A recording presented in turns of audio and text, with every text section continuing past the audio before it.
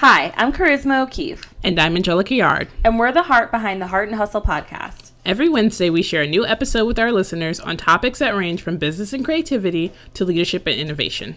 We also interview some of the best and brightest in the industry and spread our love of entrepreneurship all over the internet with our hashtag #BossSoHard. We're on a mission to help you find balance in your life, creativity in your career, and dollars in your bank account. So sit back, relax, and take notes while we show you how to dream big, work hard, and repeat. Welcome back.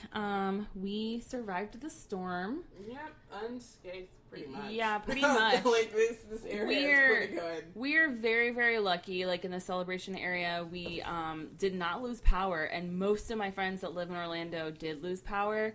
So I felt really bad as kind of reports were coming in on social media, or like friends were texting me, "Hey, I'm out of power. Like, you know, you might not hear from me for a few hours. I'm trying to save all, you know, the charges on my devices and whatnot." And the whole time we had power, and it did flicker a few times, but it only flickered like one time. Let's say for me, I think it was twice, and that was it. So yeah, I mean, we got really lucky. That it's you know, the yards and stuff are messed up in our area, but nothing really besides that. I did see like you know, a little bit of like roof missing somewhere. Well, there was some roofs and some trees fell off. Not like cars, a full roof, you know. But, it's just nothing nearly as bad as I Jacksonville. mean, exactly. I feel like Sarasota kind of fared more than Jacksonville, which was crazy because they kept telling everybody to go into Tampa. And Tampa's gonna be decimated, and Tampa looks completely fine. Tampa's fine. South Florida is a mess, and Jacksonville's a mess. So it's definitely a lot of places that are nearby that did not fare as well. So now we will, like, now that we're fine, we can turn around and put our effort into helping our neighbors that are like an hour, 2 hours, 3 hours away,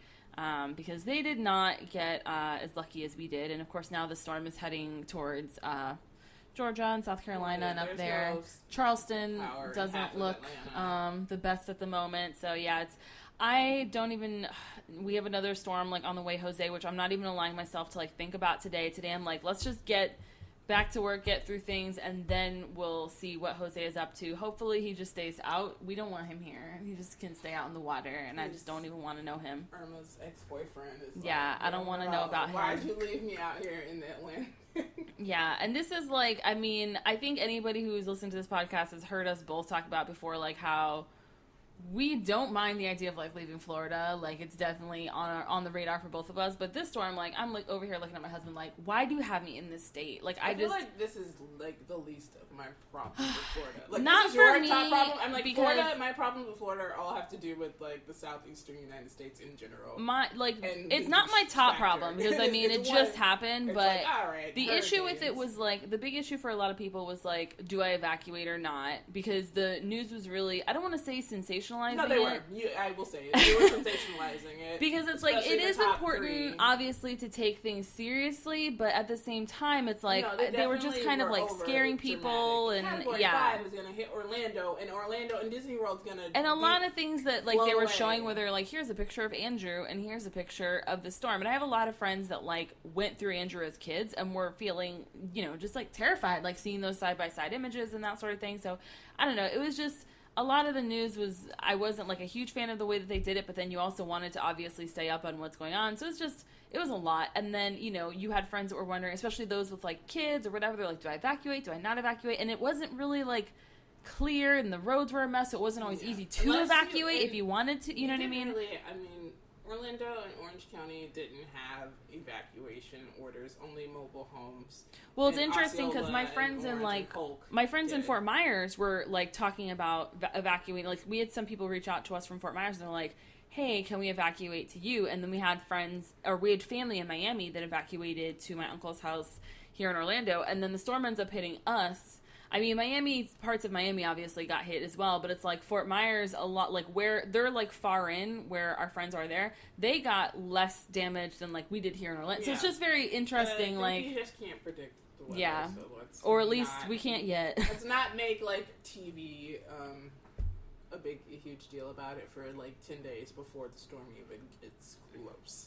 Because it was last Sunday around the time where they were like, you need to start prepping, which we did. But it's just very. It's not like these are the sort of storms though that remind you of like just how hard, because it's a long way out of Florida anyways. Like it's not like if you live in the middle of the state and definitely the south of the state and you're trying to drive out, it takes a while. But during a storm, it was taking people what normally took them like 5 hours was taking them like 12. Yeah, it took somebody 20 hours to get 17 hours to get from Miami to Jacksonville, and that's obnoxious, friends. That's just I don't even. Privilege, having economic privilege and being able to evacuate is a thing. We were thinking about going to Atlanta. I'm glad I didn't because Atlanta doesn't have power. Our backup was going to New York, but the flight the flight we were going to buy got canceled. But there's just being in a place of economic privilege and being able to do that, something that I recognize all the time because not everybody can, and so I'm just like, please, just get off social media. Also, not having a job that you have to be at because some people, their jobs were still like, no, you need to be here till A, B, and C, until the governor was like, okay, you can't do that anymore. And for us, like, one of the first things I thought about was like, oh, I'll just go to Brooklyn. No big deal. Go stay with my brothers. But then I was like, oh, no, just kidding. We have a dog. So, like, when my mom's dog's Scrappy Doo, like, what is going to be the game plan there? Plus, my mom was in the hospital last week, so I wasn't sure if I was going to spend the hurricane in the hospital. So we didn't really have the time. Probably the safest place to be. Yeah, we didn't have the time to evacuate or like any of that because it was just like, well, she's in and out of the hospital this week anyways. So, and I was like driving as far as that went, like the roads looked. No, it was miserable. I was like, it looks worse than just hunkering down and getting through it. So I don't know. I'm glad that it's all over for us anyways, and like I said, obviously now since we didn't really have to go through that much, we can turn around and help other people, especially with all the supplies that everyone in Orlando bought. It's like turn around and give that supplies to the people who need it. Look, fans, stop stop hoarding things. Everyone has way too much water. Y'all know you don't even drink that much water. Many of you drink soda anyways and not even water. That's gross. Okay, so we do have some listener questions this week, so we'll go ahead and get into them. The first one is, what is your favorite social media platform at the moment? And I love that at the moment because obviously they change a lot with algorithms and just with, anything else. Like, there's just some that you like more than others. I don't know. I think at the moment, and this is kind of surprising to me, but I think at the moment it's Twitter. It's just beat out Instagram just a tiny bit at the moment. I can tell you that it's not Facebook at all. Facebook was great for like making sure that people were okay during the storm, but it was also like very just everyone was freaking out on my Facebook, so I had to walk away from it for a bit because it's like everyone's like there's water at this store, so I was like, I've been avoiding Facebook for the most part because of that. I always love Instagram. It's always like a solid favorite of mine. Again, I'm a visual person, so I just love being able to see beautiful imagery and seeing like different parts of the world where people are, seeing how people find beauty in their just every day-to-day life as well. So I've always loved Instagram. I'll always love Instagram, but just Twitter at the moment has just been where I've kind of been finding, a lot of like my peers and like other people that own small businesses and being able to communicate with them and just, I don't know, it's just a safe space, and I've spent a little bit more time there than anywhere else over the past few weeks. How about you? No, thank you.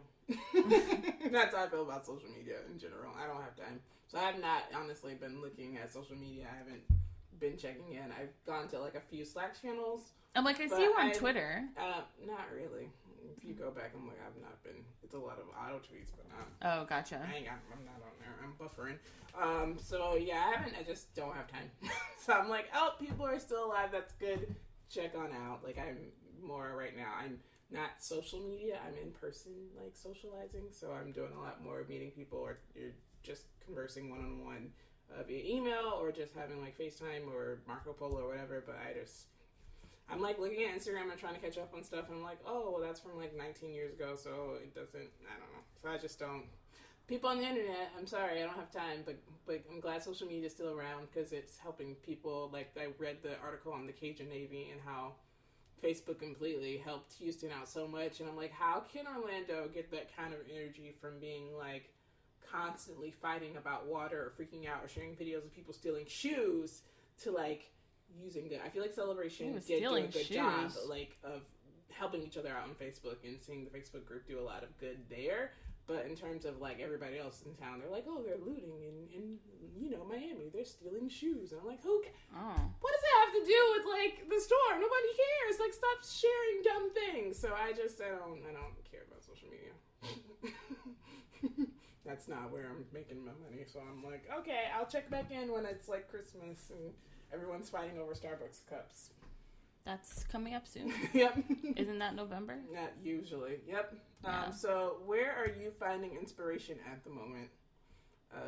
Me personally, reading, going outside, like going out into different stores, different shops, a little bit of different artists that I've been kind of following, just in person, doing some research at art shows and stuff like that is really where I've been kind of finding inspiration, especially old books, because I've been looking at a lot of lettering and typeface and kind of some media stuff. I would have watched a few YouTube videos just because I'm working on some video stuff right now, and so a lot of inspiration in how people are putting together just storyboards and all that stuff, and kind of challenging myself to do something a little bit different is where I'm at right now, but I'm not online a bunch, so I'm just hanging.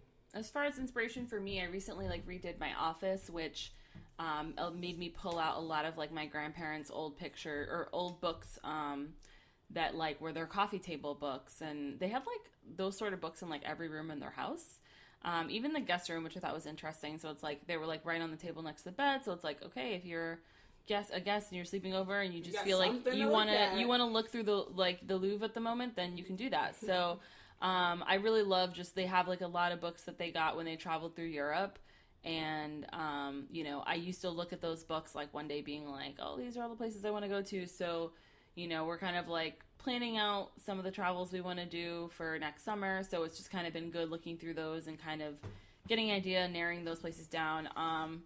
Any like travel groups online or like any like travel bloggers always inspire me because I just love seeing the world, like especially through like the way that other people see it. So seeing people that have gone to places I've gone to, and then they get photos that are like, just totally different. It's like, oh, that's a different perspective than what I had. And so I love that sort of thing. And then getting a lot of inspiration lately from just like the people around me, just the people that own businesses or, are artists in some form, and just like, my friends who are out there like doing their things and seeing what they're doing. I have a friend that just did a mural in a restaurant downtown, which was really cool. She did it with her husband. So just friends like that are, doing the things they love and watching them shine and just like picking up on their good vibes. So that's where I've been getting my inspiration lately. Orlando is coming up, so I'm really excited for that. And the immersion projects, that it was the Creative City project, like all the cool art stuff is about to happen. It's gonna like fall is a really great time for art in our city, so I'm really excited about that.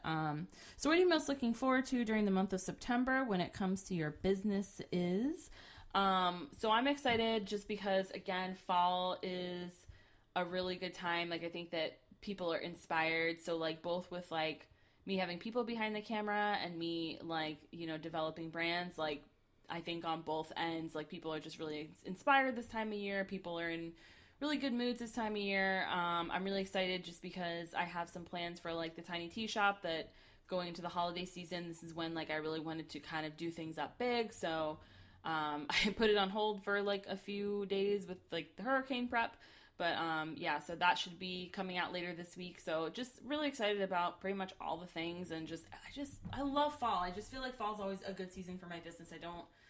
It's just the best time of the year. I hate to be like summer. I hate to be that girl with like the Starbucks in your hand and like the UGG boots and all that. But it's just like fall. Fall is great, and I think summer is just like a long brutal season for us here in Florida, and then having hurricane season, at the end, like the, tail end of summer, it's just like a lot. So fall is just that time you're going to the year and you're like, like it's going to be less scorching hot. I'm excited for that. And then I'm hoping to do some dates where I'm going to shoot portraits in other cities this fall. Like I normally do 1 or 2 cities. I think I'm going to do a few. So I'm kind of trying to get dates together I'm definitely going to do the Northeast. So New York, Philly, and DC, possibly Baltimore. But I'm hoping to also do Charlotte. So I'll definitely post those on Instagram and Twitter and all those good places. So if you want me to take your portrait, I would love to get you behind my camera. So I'm excited about that too, because it's really great to get out of Florida and take photos elsewhere. It's just great to get out of Florida. Like fans, friends, people. It's great to get out of Florida.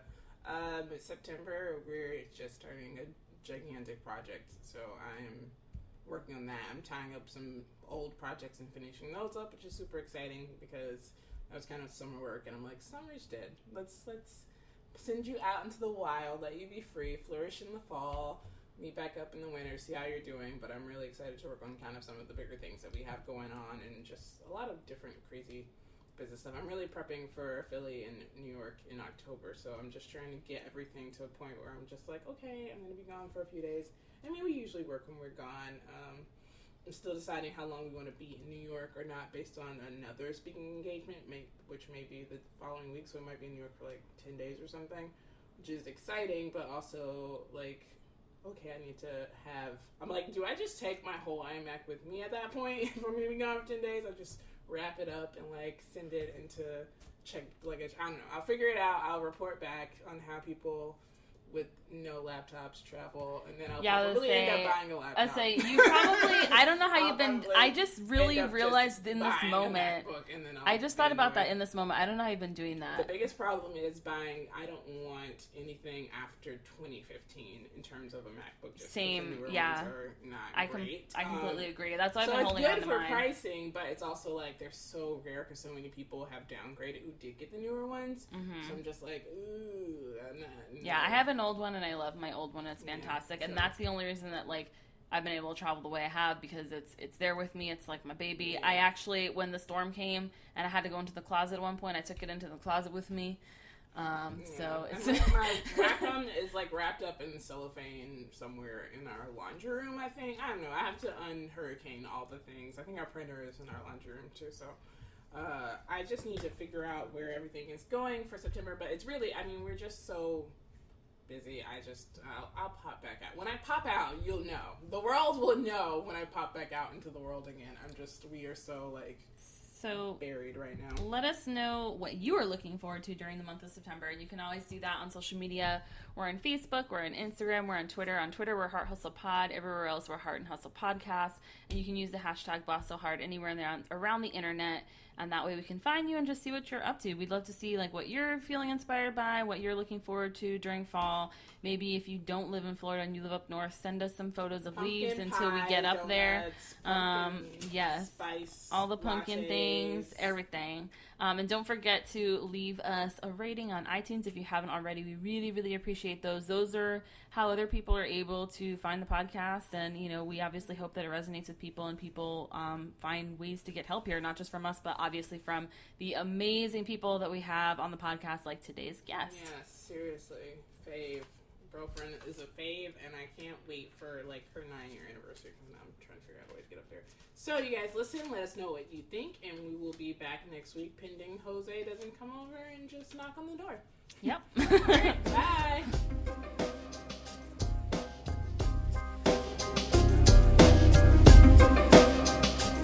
Are you looking to draw a bigger box for yourself? Seth Godin's All-NBA Workshop is an intensive leadership and management workshop designed for change makers who have a fire in the belly. This is for people who are itching to level up and make a bigger impact. 4 times a year, the workshop brings together 2 groups of 100 to 120 leaders, curating the group to pick the right mix of people from different industries and areas of expertise. The end result, you're surrounded by other leaders who are moving to the top of their respective fields and helping support each other to become stronger cross-functional change agents.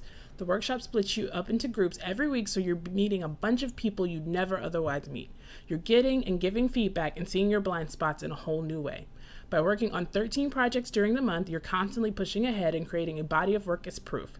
It's not about passively learning, it's about actively putting those concepts into practice until they become habit. The idea is to drink from the fire hose and rewire your brain to make new, better habits and to have the platform practice those habits. So who's been through All-NBA? Over 1,000 alumni.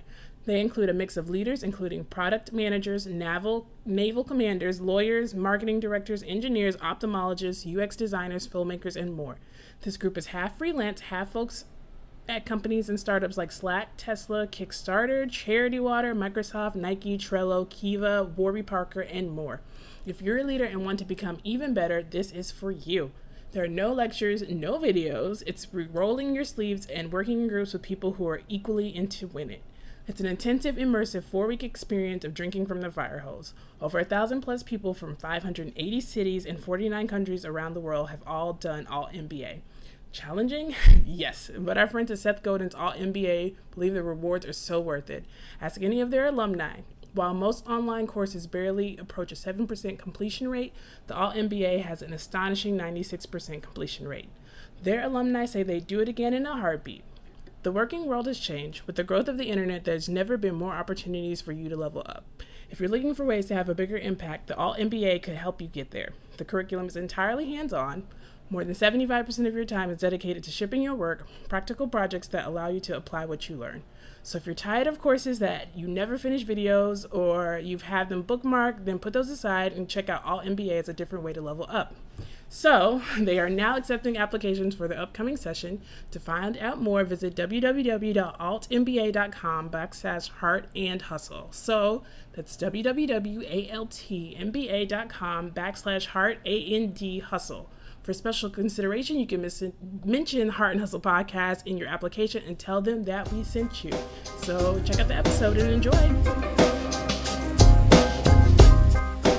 So guys, I'm super excited because we're having somebody that I have admired for a very, very long time on the podcast, and I'm super excited that, first of all, my husband, is a backstory, he was like, oh, I reached out to this girl in a Facebook group, and I was like, who? And he was like, oh, it's this girl, Marie, her site's like the Curvy Fashionista, like, you're so, like, duh, I don't know. And I was like, are you kidding me right now? Like, that is she's a big deal. Like, don't mess this up, first of all. How dare you? And I was just explaining to him everything that you've done in terms of exploring body confidence and plus size fashion and just being an amazing influencer online and everything. So I'm super excited to have Marie Dene here of the Curvy Fashionista here with us. So we're so excited to talk to you, Marie. And for people who don't know your brand, if they live in a cave or under a rock, please explain to them what the Curvy Fashionista is and how you've grown so far in the past couple of years. Well, thank you so much for having me. It's really funny when I hear, like, I had no idea, like, that conversation happened on the back end. That's kind of fun. The Curvy Fashionista kind of was like, it's grown. It first was like a space where I was gonna find like all these plus size options and be like, hey, this is here. So it was kind of like a resource kind of launch pad for myself for some of the other goals and things that I wanted to do in fashion. So for me, initially, I actually wanted to have a boutique. So I was kind of like doing all this research, and the Curvy Fashionista was like a place where I put it all, right?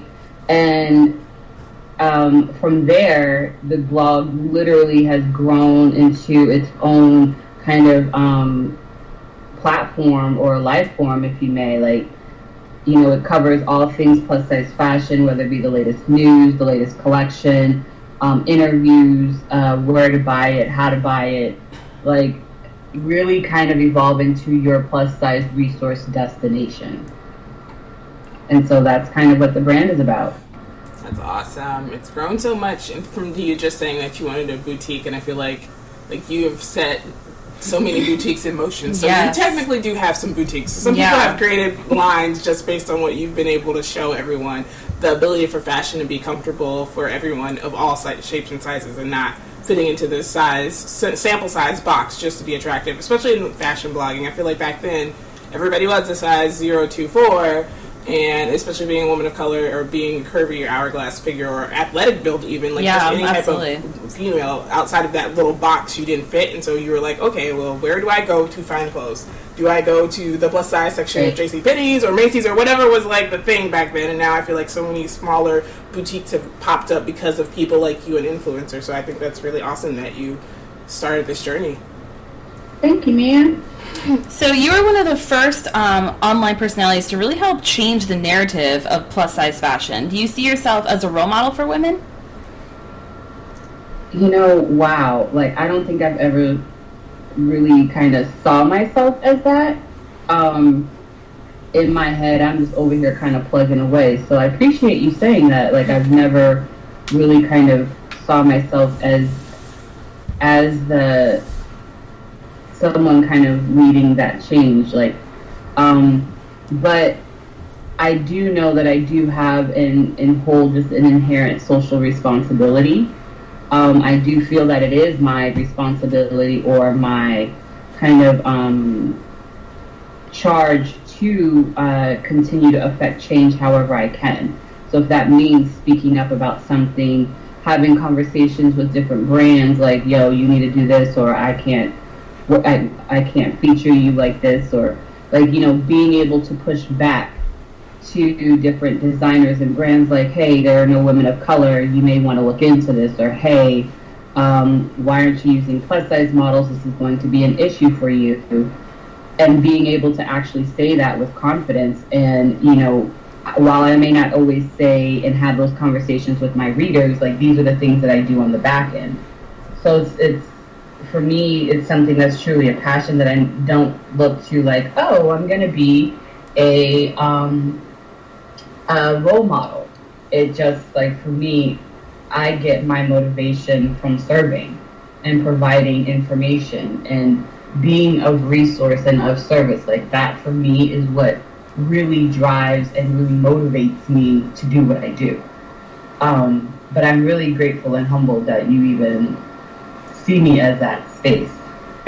No, that's awesome. I think you saying that you hold social responsibility as an influencer, and I think sometimes it's sort of a tricky place to be when you have that kind of a little bit more privilege to speak directly with brands and people who are making those, you know, important decisions, is that you want to make sure that these people work with you because, you know, coins, but you also, like you said, have that social responsibility if people are looking to you to be a representative of a brand. If a brand does something like cut a line of clothing or release a line and it's not size inclusive, then it's like people are looking at you like, don't be a fraud, da-da-da. And so I think it's amazing that you said you do have social responsibility, you accept that, and you are leading out the charge. And I think that's awesome, because for some people who do have, you know, the ability to be so visible in this space, choose not to do that because it's not, you know, it doesn't affect them directly. And in a way, you saying that you're going to speak out for everyone or people who look up to you, that's, I mean, I think it's kind of rare nowadays. Yeah. And I think that not even just like influencers, but even celebrities will kind of go with whatever is the higher paycheck. Like, people don't think about that, but a lot of times, like, celebrities even do that, and they're obviously getting like these major paydays, and so they're like, oh, I'm just going to go with whatever works. But I think it's a lot bigger of a challenge nowadays to find an influencer who's just really going to stick to what is really like the core truth of like what their brand is and what represents like the people that they started out trying to serve. So that's just really, really something to be proud of and super amazing. Thank you. I mean, if you think about it, like, I'm kind of like, I would call myself like a junior in the blogging space, right? Because like that first wave, I would look to like the Catherine Finney's and the Lovey right. and Patrice and Claire, and these girls started before me. And I looked up to them when I was starting, and even when you look at their platforms and what they represent, like, they hold some of those same kind of mindsets or kind of perspectives. And I think it's important, like, I learned that from them. And for me, it's important to maintain that, like, to stay kind of, you know, to always revisit why I started, what is my goal.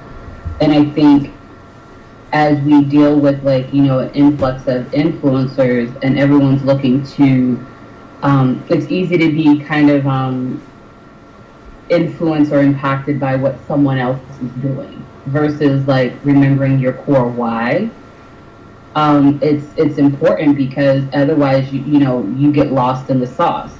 And then not only do you get lost in the sauce, like, you lose, like, your core motivation. Like, you can tell when someone's really just pushing a product because they got paid versus, like, let's have a real conversation about X. Like, or sometimes, like, you know, people react based off of what they perceive or feel that they deserve or they need. Like, it's like, yo, it's not that serious. Like, why did you start? Stick to that. Hold true to that, because you know, now like everyone expects like, you know, to start a blog and boom, be famous. Like that's not going to happen anymore. Seriously, it don't work like that, y'all. Spoiler alert. Like, spoiler alert, if you just start Instagram, you're not going to be cutting 5-figure checks the next week. So speaking on terms of growth and how has the Curvy Fashionista grown over the past few years, and what's your biggest accomplishment you feel for the brand thus far? I've had a lot of different types of accomplishments, but I think this year for me has really been about being a better leader and growing a team. Like, it took me forever to realize that I can't do all things. Like, I'm not Superwoman. I may want to be, but like the reality is, like, I can't. In order for me to grow the way that I need to grow in a way I haven't, and that means like bringing on a team. And I think that has been the most instrumental in allowing growth in ways that I just never really imagined. Like with me doing this expo, having a production team, having a leadership team like within my production team, and having you know, being challenged to kind of grow in a leadership way where I hadn't really thought about. You know, my homegirl Brandy, she challenges me. She's like, Marie, you're going from bottom up. I need you to be top down. You know, I think a lot of times when you're an entrepreneur and you've come from the business world, we still keep that employee mindset, not the employer mindset.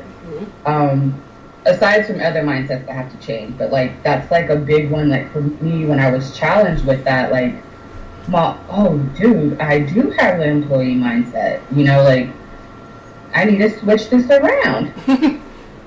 And that has been, a lot for me. It's been a huge growth of, like, interpersonal kind of space, because it's like, oh, I can do these things. Well, how big can I think? Like, you know, the scarcity mindset is real, right? Like, you think, like, oh, I can't do it, or, oh, there's bloggers over here, or, oh, you know, there's already an event going on, or, oh, like, you start, you know, talking yourself out of your own blessing.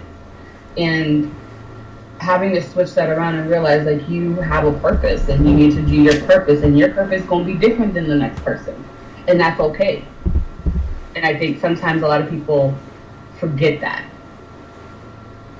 Yeah, I really love that you talk about having a team and just how that has been like a huge part of your growth, because I feel like there's a lot of just like bloggers and influencers and just people in the business world out there who other people are looking up to and thinking they are doing all of this completely on their own. They have all these followers, they're pushing out all this amazing content, and no one is helping them. And I don't know where that like narrative has like come from, but I do know that there are some people that kind of never talk about having a team.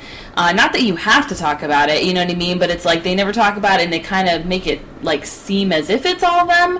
And it's like, of course one person can't run like an amazing, huge business like this. Like, of course you can be a solo entrepreneur and have a business that's, you know, scaled to a certain size. But once you get into, you know, a certain size, you're going to need help. You're not going to be able to do it all alone, and you can't be all things at the same time. And so I love that you talk about that, because I feel like so many people go into these similar fields and they're like, oh, I'm just going to do it all, and if I can't keep up with, you know, the numbers of these other people, then I'm doing something wrong. Which it's like, no, that's not the case. You just don't have a team in place, and you don't have a team that you're trusting to also do the work. And then I also see a lot of people get into that whole thing where they're just like, well, I have to do all of it, and like I don't trust anyone to do anything else. And I think that being a good leader is like having people that you do build that trust with, and, you know, being able to kind of let go and step back from certain things and trust people to do their jobs, you know?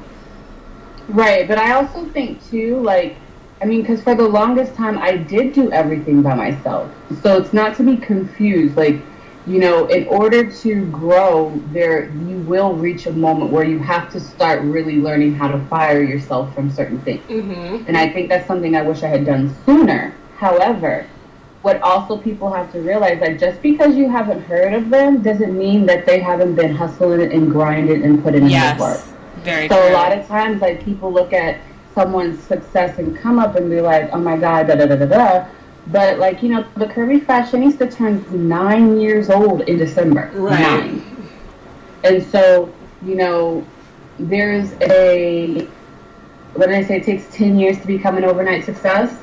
Like, people have, you know, you have to put in that work. And I think what the challenge is with social media, everyone's able to curate and present their best selves rather than sometimes their most authentic selves, right? Mm-hmm. And it's always about like that amazing picture or that amazing, I mean, dude, like when I do my Facebook Lives, I'm not wearing shoes.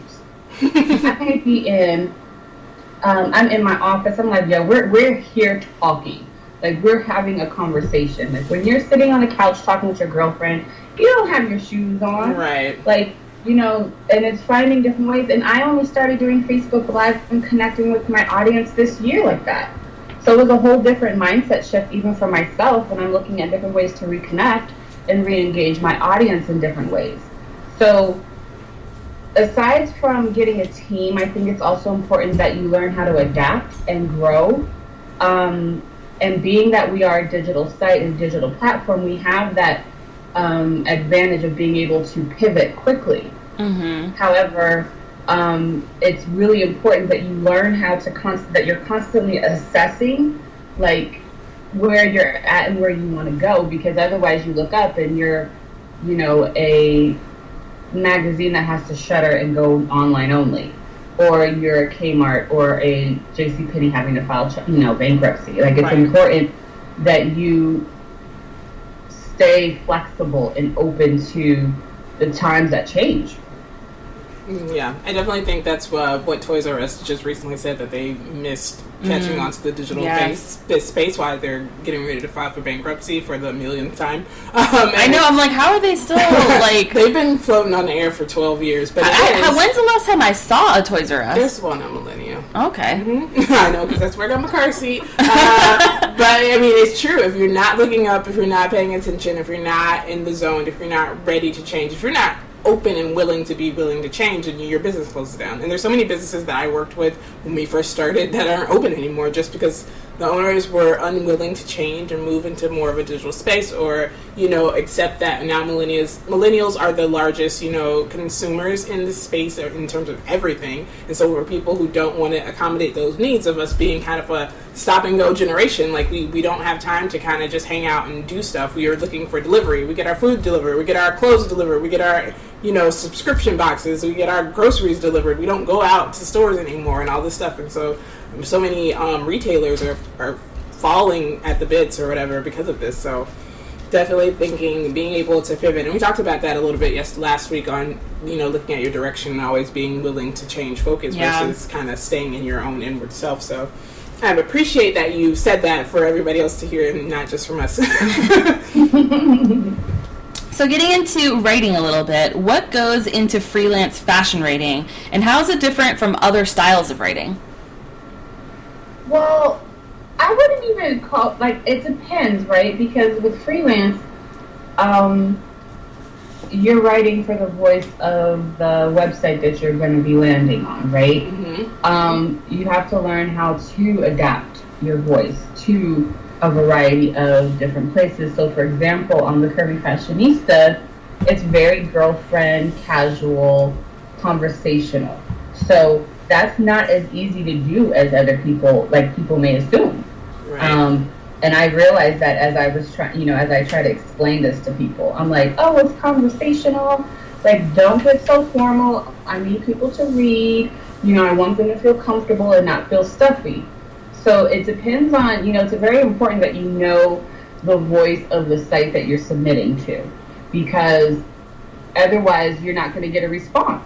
And sometimes people don't have the time to sit and explain to you what the voice is. Like, if you're pitching them, you're pitching me, and you're pitching me a report that's very dry and formal, I'm not even going to respond to it. If you're pitching me weight loss or anti-aging or whatever, like, I'm not going to respond to it. So it's important that you know the voice that you're pitching to, or that you're writing for. Yeah, I think that's so important because, one site sounds completely different than another site. And I know that was always, like, as a writer, a problem that I had was getting kind of like informal, so to speak, just because I had always been taught to like write so formally. So it took me a long time to like adjust to that. But it's really important to know your audience and really do your research, because I feel like a lot of people just kind of submit blanket stuff nowadays, and I'm like, no, that's not going to work. Like, you really need to, I mean, even we get submissions that I'm just like, have you, like, did you ever, like, even just go to our website? Like, did you listen to, like, 5 seconds of the podcast? Because we'll get people that are just like, you probably, like, this, it would be a waste of someone's time, you know what I mean? Like, it's not the audience for you. But they'll still just kind of, like, submit these, like, blanketed pitches everywhere. I think it's so important to go in and, like, listen or, you know, read what it is that you're actually trying to apply to write for, so that you know that you have the voice down, you know? Mm-hmm. Mm-hmm. Yeah, I definitely, I started freelance blogging for Chick Chick back in 2009, 2010, so long ago. But I remember that was one of the things that appealed to me about writing for blogs, is that they're so informal. Yeah. I am a very formal writer. Same. But I was like, okay, well, the fact that I can be a little bit like, hey girl, so this mouse is awesome, you know, get to use it, was really exciting for me, because that's the way I wrote on my blog, and, you know, learning to do that made me be able to do that. And that's something that I also teach in my speaking when in terms of content, is having branded writing or content guidelines for smaller sites, just so when they grow, they have an understanding of what their voice and their tone is, because a lot of people are like, okay, I want to have contributors, I want to have writers. Well, what does your blog sound like? What kind of images do you use? What should the writers be looking to submit? And if you're a bigger site, like, obviously people know what a Scary Mommy sounds like, or some of the other bigger sites. But for a smaller site, you have to define what you want your voice and tone to sound like for the people who are submitting pitches. So Yes. that's awesome. So how are you navigating all of the changes of the online space in the past 9 years? Everybody 9 years ago had time to read blogs, and now everybody's looking for, you know, Instagram videos, and so you have to capture a visitor's attention in like less than 8 seconds, I think I read. So what are some things that you're doing to help navigate that space? It's a lot, because there's not only is it content and different platforms to use, but then you also have to compete with like Google that just did an update yesterday, an algorithm update. Then you have to know like the Facebook algorithm that's changed, the Instagram algorithm that's changed.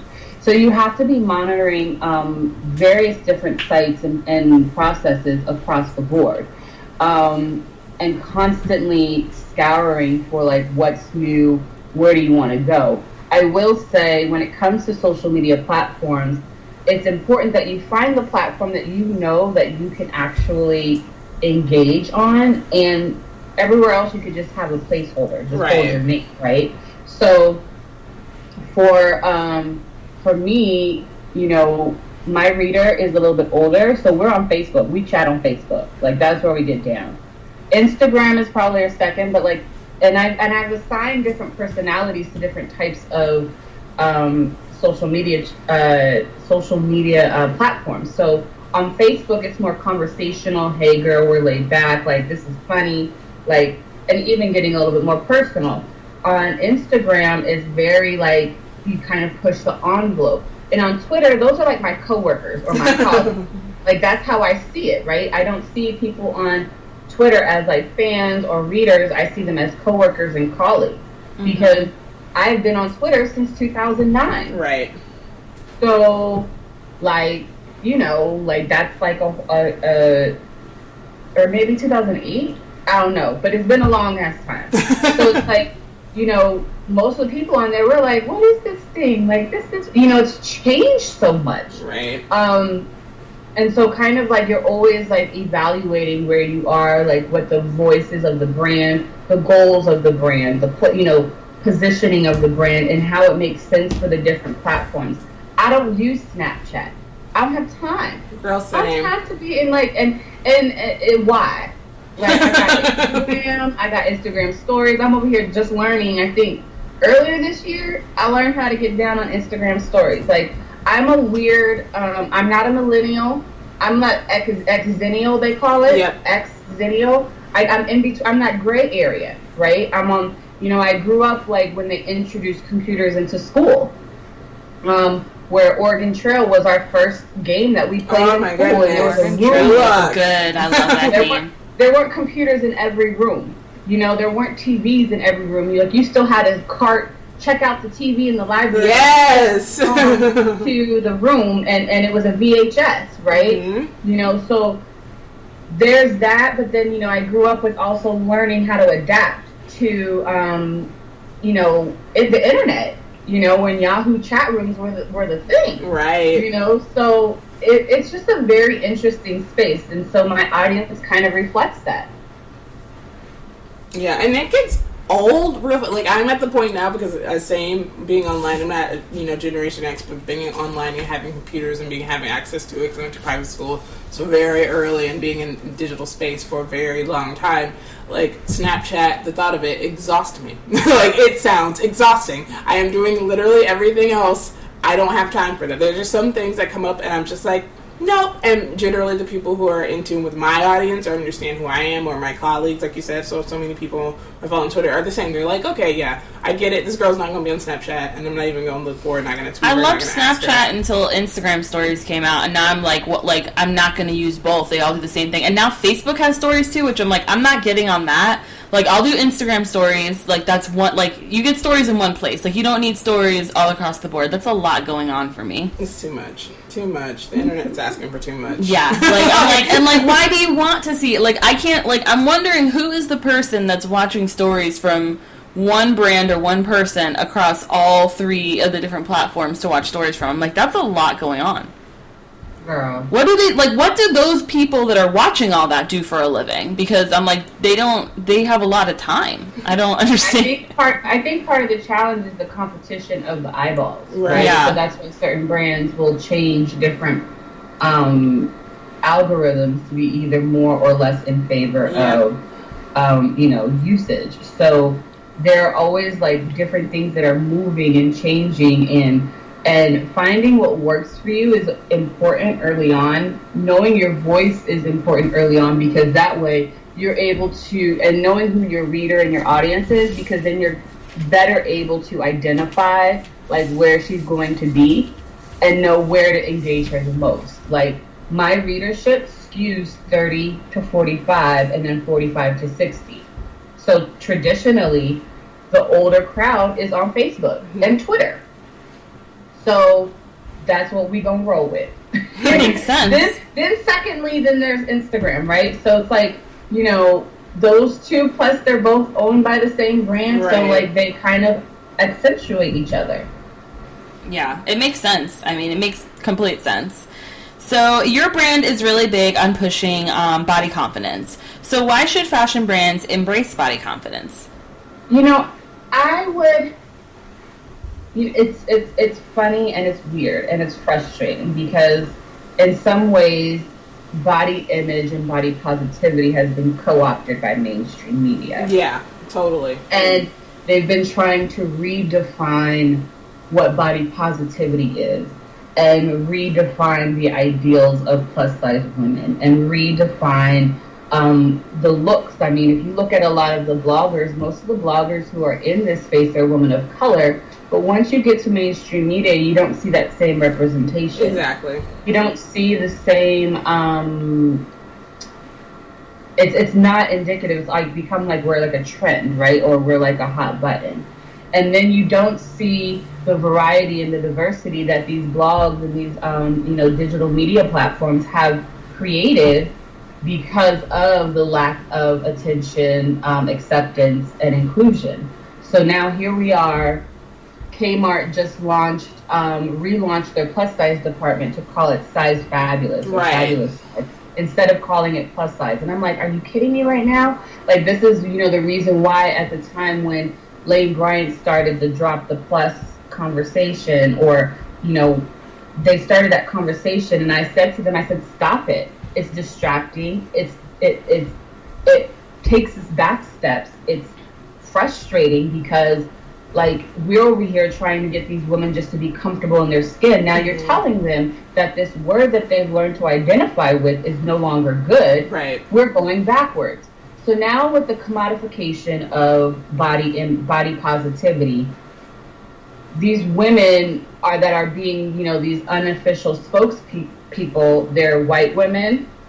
They're women who are sizes 12 and 14 who skirt through.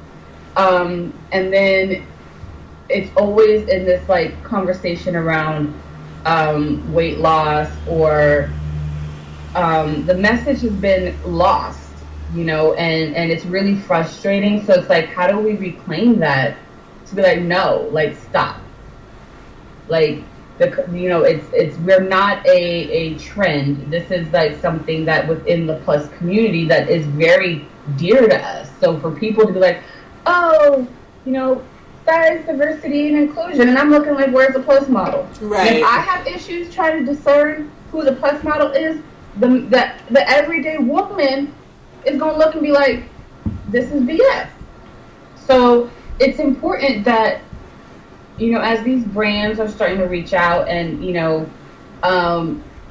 use those platforms, that they are smart and that they reach out to people who are around them in the community, not the industry, but the community, to be able to have someone be like, yo, don't do that. That's not going to be good. Like, oh, we're size inclusive. Okay, where's the full belly girl? Right. Where's the short girl? Mm-hmm. Where's the uber tall Amazon girl? Like, that's diversity. Mm-hmm. So it's a really frustrating place, because you kind of are like watching. Like, I have like, because then even now the brands that are coming into plus are stopping at a 22 or a 20. And it's like, that becomes even more offensive than in being inclusive of at least a 26, 28. Yeah. And so it's still like kind of reinforcing, oh, we accept plus, but only up until a certain size. Yeah, I don't understand like how sizes became what they are and why none of them fit me, because I'm like, I can't find clothes anywhere. Like, I don't know, like I just have like naked. Yep, I'm like, I just have like one of those bodies that just doesn't fit like any narrative, and I'm one of those people that can't find pants because like if they fit over my butt, then they're gonna be so long because I'm not tall. But I never feel like so short. Because I'm not like extremely short. But my butt ratio to you're like a 5 foot even, but you're not a tall human. Yeah, but that's the thing is you're like little, so you're petite. It's one of those things that it's like that's the thing is I'm 5'4", but like I'm thick, so like I used to not be, and then it wasn't hard to find clothes at all because I just shop in the petite section. Everything was like tiny and like like I wore like a size 3, and it was very easy to find clothes back then. But like now it's like if I find something that literally like fits over my butt, then it's like it's a done deal. I'm gonna be like tripping over the edges. So it's just like it's weird. Like I'm like, did you think that people only like people who are wide only were like a certain height? Like I don't get it. So I think a lot of it too is like people have become. There's like that needs to be kind of a re-education of a lot of things in retail. Fast fashion has destroyed a lot of it. Yes. Fast fashion has like changed the cuts, the fits, the expectation, the level of investment, and I mean you're not going to get a bespoke pair of pants that are perfect for you for $20. Right. You can find some that are good for right now, but the fact that they're going to last in your closet for 5 years is very few and far between. Yep. And I think re-educating and kind of having that conversation around sizing again and the quality and what to look for, and the importance of being able to wear one item 5 ways and building life back into your closet is important. And I think fast fashion has kind of challenged or becomes a challenge for people because it has kind of warped their expectation of fashion across the board. And so for me, I've worked in retail before, for years before I even started blogging. And so I've worked at the department stores, and I've worked in like the various levels of like from Express to Nike to Bloomingdale's to Harris Scott shops, right? And so seeing the different levels of fashion and seeing how things look and feel. Like, yes, you may be 5'4", but if you buy a pair of pants at a department store, they'll hem your pants for free. Yep. Mm-hmm. But if you go to a Forever 21 and get some pants and they're hella long, then yeah, go to a tailor and get them shortened. But the use of a tailor is not a bad thing. And I think that is where like some people kind of get distracted or dissuaded because they're feeling like everything should just fit right off the rack. That's not true. And that's why tailors exist. Well, it's funny. It's funny you mentioned that because my closet is literally just full of like the same pieces that I wear all the time because of that reason. Because I am one of those people that has to kind of like get everything tailored to me. So you're exactly right. And you're not alone. I mean, even in the plus, now they're bringing in plus petite, right? So for that plus size woman who is under 5'5", and needs a shorter hemline, but still needs things cut for the fuller figure, these brands exist. And so, a lot of, one of the things that torque me so much is when a celebrity gets on somebody's interview, like, I couldn't find anything that fits me or that works for my style. I'm like, girl, where the hell you been? Right. People exist. Like, these brands exist. It's just sometimes their stylists don't bring them these options. Yeah. So, like, you can hop on Google and find, you type in plus size designers, you're going to be taken to my site. Right. Exactly. So, like, there are options out there. It's just a matter of putting in the work to find what you're looking for. And so, yeah, like, there's still a lot of work that has to happen in plus size fashion. But we have come a long way, and it's important that people are responsible with their words when they say things like that, because it really gets the most attention.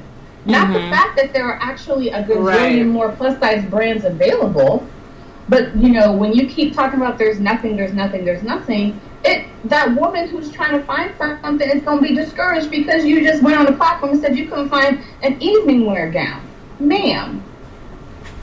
Yeah, who was that? Somebody said that. Who was that? A lot of people. A lot. Yeah, there's someone in particular who I'm thinking of that's really famous though. That said about it was a huge thing. Oh yeah. She said she couldn't find anything at all. Soriano did her dress for the premiere for Ghostbusters, but I'm like, Leslie's she's over 6 feet. I'm pretty sure. So she's a taller, and she's a little. But I'm like, Leslie, you are, like, you could Google girlfriend, like you said. Like, Google, and you could have found evening wear immediately. Somebody would have given you a dress for free had you reached out to a smaller, probably woman of color on brand. It's not even them, it's their stylist. Yeah, the stylist is not putting in the work. And if the stylist doesn't know that, the stylist has never done, I mean, look how people are on Project Runway without, like, not the plus size, not the plus size this current season, but how people would react like, oh my god, like, there's still this association with I don't know what to wear, or I don't know what to do with all this body. Right. Like, yeah, you do, dude. Like, it's called math. How to figure out math. You learn how to grade and scale, and if you don't know how to do that, then go back to the drawing board, literally. And so it's on one hand, like, I could see why some of the celebrities would, but like, it's like we have a whole bunch of plus size celebrity stylists. So rather than going to, I don't know, Rachel Zoe comes to mind, right? Because she's a celebrity stylist. Instead of going to her, why not go to Susan Moses or Rhea Norman or Megan from Little Lime Dress, or there's a list. There's Timothy Snell, or there's a list of different stylists that actually exist that could be dressing these red carpets, and some of them have been. Or the people who have been dressing TV recently have been amazing, just being able to change a narrative for people there. Because, I understand most people who are in actors and actresses fit in a certain body mold, but there are definitely a range of black bodies on TV right now, which I love personally, and I love that the stylists are making everybody look amazing. Yes. Just so you can tell the difference between when someone has a stylist that knows, like, plus size fashion and someone that doesn't. You really see a big difference. Yeah, I don't know how anybody's like, Rachel Zoe, come dress me. I don't want Rachel Zoe. She's amazing but she ain't me. Like, she's not gonna fit my body. She's not gonna look out for me in that way. So something that, like, if people haven't even been listening to this interview thus far, you are amazing at teaching people. People should be learning so much already just from this interview. So why is it important for you just to be going and speaking at conferences and doing all those things to teach female entrepreneurs specifically, about how the hustle and how the world works, honestly? I think, it's important for me. I didn't get here by myself. I got here with advice, with mentorship, leadership, friendship from women who've been in the game longer than I have. It's important to always pay it forward, because that's the only way we kind of create, communities that are thriving. And so, I always say, and it's always funny, I'm like, if you have a question, just inbox me. Like, dude, just inbox me. And it's interesting, like, because some people are like, oh my God, I can't believe you. Like, I'm like, why not? Like, someone else helped me. Like, why wouldn't I? Like, I only just, challenge you to pay it forward. Like, so it's interesting how how important it is to, find your tribe, pay it forward, and help the next person. I think my lead has been, like, so dope of a friend. Like, when we first connected and she just poured into me. And I was just like, oh my God, this woman is amazing. And, so even some of her anecdotes, I pay it forward to other women who come and ask me questions. And I'm like, yo, you got this. And I, whatever it is that they need assistance with, I help. So it is important for me to, continually give back. And I don't do a lot of speaking engagements. I want to do more, but I'm also a little bit of a square or a nerd. So I'm not really always creative with the best pitches, but once I get on the stage, I can talk, right? So I got to work on that for me. And so I think for me, it's now kind of getting comfortable and finding my own new footing, because I am like an OG in this space now, right? I'm not like a newbie. So I have to then give that, like, kind of assert myself in that space, like, yo, this is what you need to know. And so, like, it's another space for growth for me. Yeah, I completely agree. So you have this huge following. Like, I know you're super, super humble about it, but it's massive. Thousands and thousands and thousands of people you're inspiring, mainly women, lots of women in color. So I really want to know, who are the brands and influencers that you're inspired by? Because I think it's always interesting to see, you inspire us. So the people who inspire us, where are you getting your inspiration from? I get my inspiration from a lot of different places. It's hard to kind of narrow it down, but for me, I love being around other women business owners, especially like-minded ones who are really doing their own thing and marching to the beat of their own drum, because they're thinking big, they're thinking like, they're taking that leap and building a net as they, fly, as they, like, they're just going for it. And being around that type of energy only kind of begets more of that energy. And for me, because I am sensitive to energy, like, I need to be around other women who are like, who have a very similar mindset. And it's really fun to see, like, how they rub off on me. I'm like, what can I do? I could do that too. Or how can I make this work for me? So learning those different ways, like kind of that fuel. It's fuel, right? So it's really important to surround yourself with like-minded, like spirited women, and that's for me. Like, that's who I am, like, drawn to, those circles, especially like those business owners, because you learn so much. I'm a sponge. I'm just going like, oh, okay, how can I make this work for me? That's so true. And I really like that you said, like, you're sensitive to energy. I am as well. And really, when I hang out with other business owners, like, there's nothing like it. It's just, I feel so, like, filled afterwards. Like you said, like, you found a friend who just, like, poured into you. And it's like, that's exactly how I feel after I hang out with, like, just, other girls who are, like, running their businesses and just really, like, doing the most with it, like, you know, just having fun with it, enjoying it, and like finding their passion. Like, I love to be around other people that you can tell that they're doing what they were meant to do and they love what they do. That's like my favorite type of person to be around. Yeah, because I mean, but even those who are still just learning, like, I also find like the new ones also teach me things as well, because they're also coming in with a different subset of like qualities or tools that I may not be aware of. You know, like I remember one of my interns one time did a presentation on Prezi, and I was like, "What's that?" And you know, I was like, "Oh, this is fancy." And, you know, like learning different tools and ways to do things, right? Like, you know, work smarter, not harder. Yes. So I think it's like just remaining open. It's important in your journey that you remain open and flexible and pliable and teachable, because you will learn and become inspired around everything around you if you allow yourself to be. And for me, there have been points where I have been open, where I've completely shut down, where I've been, it's a roller coaster, right? This road of entrepreneurship. And you're questioning, who am I? Where do I fall in this grand scheme of things? Like, how am I, am I relative right now? Like, or do people care? You kind of sit in this space sometimes of questioning and second guessing your purpose, I guess, for lack of a better word. It's important. That's why I said, like in the beginning, that you always stay in touch with why you started, because otherwise you can easily get distracted and discouraged and not see like the blessings and the places where you can be inspired from, because your focus is elsewhere. Yeah. What do they say? Comparison is the thief of joy. Yes. Every day. Yes. Every day of the week, friends. Yep.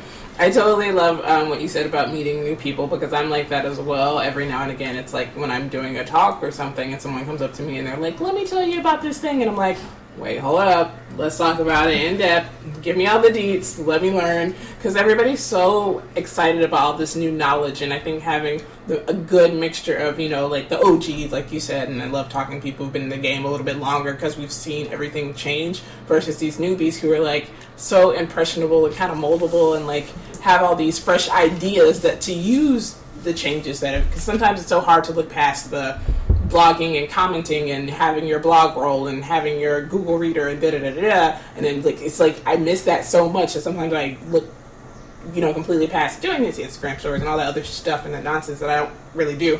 But every time and again, a new person will come into my life and they're like, "No, you need to think of it this way and change your mind and change your perspective," and I'm like, "You're right. Like, thank you. I needed that." So I definitely think you should be always flexible and moldable and willing to learn to stay in.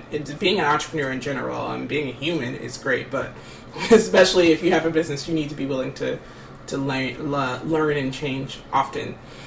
So, what are some things that you're working on, and what should we look forward to from you, and all the things that you're going to be doing upcoming that you can share with us, at least? I mean, well, I just wrapped our expo that happened in July, the last week of July. So we're starting planning for that for next year, the TCF Style Expo. And then definitely playing around with more video, more Facebook Live, and really focusing on creating a new foundation for scale and for growth. I have an amazing team that, like, they have relieved so much of this weight and pressure that I placed on myself. So now it's allowed for me to be more creative in the directionality of brand. So I can be like, okay, well, how do we do this? How do we get here? So a lot of it is, you know, we're still coming up on our 9th year anniversary in December. So trying to figure out, do I have enough time to plan an anniversary party? Yes, you do. Make the time. You should celebrate it. It's a huge accomplishment. Yeah, so it's just like, you know, knowing all the things that go into putting together an event and an anniversary party, I'm like, oh my gosh, like I'm crazy. Like, you know, because I'm also introducing like a new event next year for the brand that's not an expo. And so I'm like, okay, Marie, you're a little insane. And so, like, right now, what's next is just, you know, the looking to see the growth in the scale of the brand. Like, us changing, bringing different, you know, types of ways to communicate, you know, playing around with our newsletters, what's the perfect mix for us. So right now, it's just kind of kicking those things around. So I don't have anything that I could share just yet. I'm sorry, because there's things that are still in plan mode. But once I do, I'll definitely share them with you. Yeah, share them with us so we can share them with our listeners for sure. Everybody. Yeah, I'll definitely, like, if you do an anniversary party, I will try to find an excuse to come up, because I've been avoiding the city like the plague this year. I've been like, I went to Atlanta lots of times last year, and I've not gone. So I guess I should go before the year has ended, because my family's still up there, and we went twice last year, and I feel like I've been like hiding behind the gates. I was like, I was just there in November, and it's like September of 2017, so I need to go. Need to go back to the city and come see some people when everybody has power again. So. Yeah. Oh my goodness. Well, thank you so much, Marie, for talking to us. Yes, thank you. I learned so much together and educating everyone on what's happening, and really, I mean, this conversation, like you said, about media and changing the way people look at plus size, and they're rolling with it. I feel like the media is doing so much with plus size and body acceptance and wellness is now a thing that the media is driving into the ground in the wrong way. So yeah. I'm glad that we were able to talk about it a little bit more truthfully, and from somebody who's had so much experience in the space and knows what brands are doing behind the scenes and stylists and everything. So thank you for coming on, and thank you for taking the time to have the, you know, site in the first place, and to create a brand where so many of us, like, you show so much representation of so many different types of people. You know, I think a lot of people just kind of show, even if it is like plus size, they might be just showing like one sort of body, one sort of person. And what I really love is that, like, so many people can see themselves in the women that you post, like, on to your social channels and onto your website. So I really do appreciate that. Thanks, babe. I appreciate you for saying that. You know, of course. All right, well, thank you so much. Thank